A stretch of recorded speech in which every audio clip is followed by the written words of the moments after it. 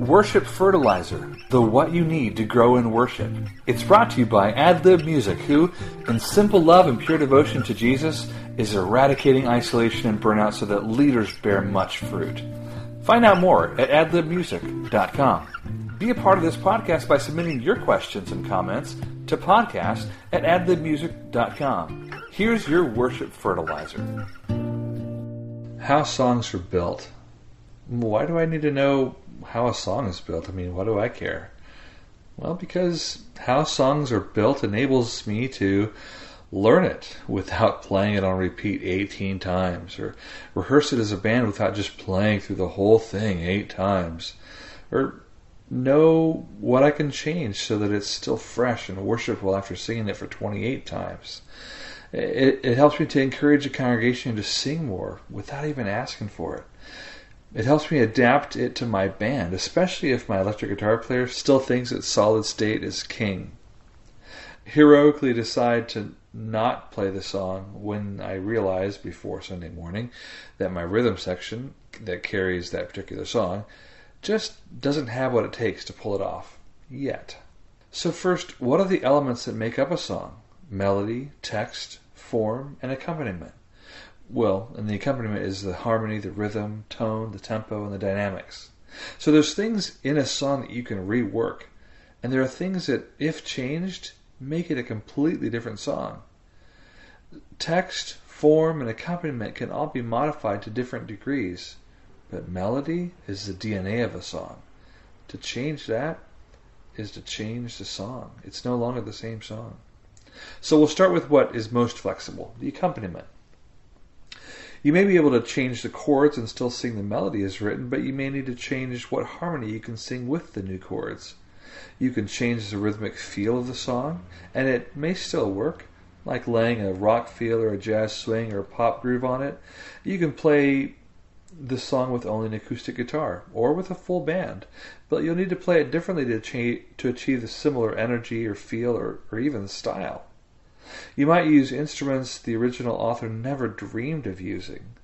You can play the song slightly faster or slightly slower, about plus or minus 10 beats per minute, unless you're doing a drastically different groove.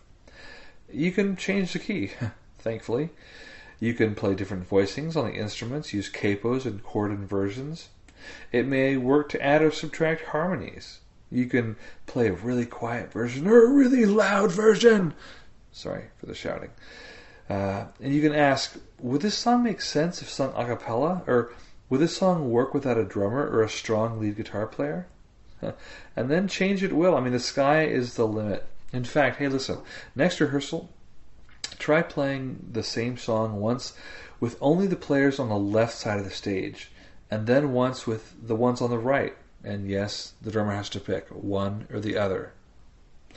So how did it work? I mean, what didn't work? What did you learn? It's a fun experiment to try. The next section, the next part of the song is form. And a song might be written verse 1, chorus, verse 2, bridge, but you can totally start on the bridge if you'd like, or you don't need to sing both verses. You can sing just the chorus of the song. I'll often repeat whichever verse I'm feeling that God wants to highlight in that moment. I recently led Here I Am to Worship, and repeated the second verse twice without going back to the chorus, and then went right into the bridge because it just seemed right to be singing about, God coming to earth, humbly you came to the earth you created, and all for love's sake became poor. And then we went right into, and I'll never know how much it cost. That whole sacrifice it seemed to be more real, tying it to that verse. So hey, it's Outback Steakhouse here, right? No rules, just right. The next is text. Sometimes you can slightly alter the text and still keep the song as it is. You can personalize a pronoun, for instance, or you might change a chorus on the third time around from God is great to God, you're great, or you might be able to change he to you. But if you change up too much, oh, praise him, he is holy, sung as I praise you, you are holy, just doesn't really work. And be careful here, though. Purists might harpoon you after the service, in love, of course.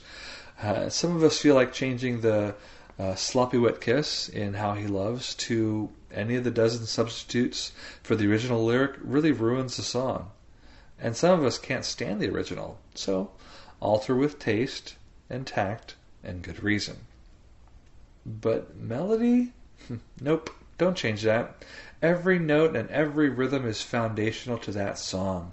It's the only thing that separates it from every other song. Think of it as the DNA or the fingerprint. And if you don't sing true to the original, your singers will have a hard time following you, and the congregation will certainly have trouble following you and singing along. And now this might be very likely one of the main reasons they don't sing if they aren't. Now I know, you're artists and you're just expressing yourselves. Good for you. And you are, but you're servants first.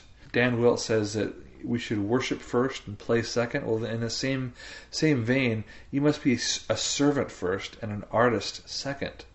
So there's lots of ways to being creative and artistic, but altering the melody, it's not one of them, unless you're teaching it as a completely new song. Thanks for taking time out of your day to grow with the Worship Fertilizer.